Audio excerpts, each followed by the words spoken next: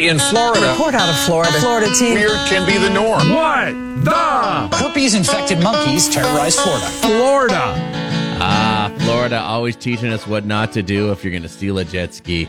Know how to swim. You have any fears, Patrick? Any Sure. really big ones? Spiders, anything like that? Bears. Bears? I'm frightened of bears, dude. If I'm too close to a grizzly, I'm freaking out. So you're probably not going to go, like, steal a koala. No.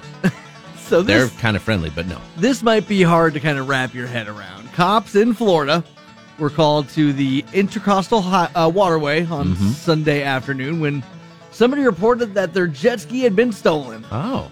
Police arrived on scene and spotted a guy floating out in the distance. Yeah. Cops needed their own ride, so they borrowed a boat from a family that was preparing to go out on the water. Hey, can we borrow your boat? Sure can. They have police boats for that sort of stuff. But this one is handy. It's a nice ski boat. It's right there ready to go. They pulled up to the other guy on the jet ski with their guns drawn Yeah, dude. and demanded that he come onto the boat. He was a 48-year-old man named Ronald Williams. Come on, Ronnie.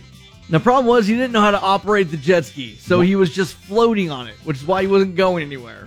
Can't get it to start. He probably doesn't have the key or whatever. He told the cops that he couldn't get to them because he also doesn't know how to swim.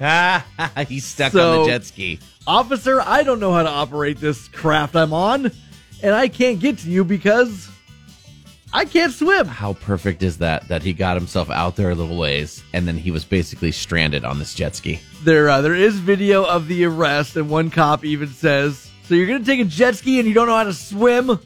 The jet ski was returned to its owners. And he doesn't know how it runs. Even worse. Nice try. I'm alive.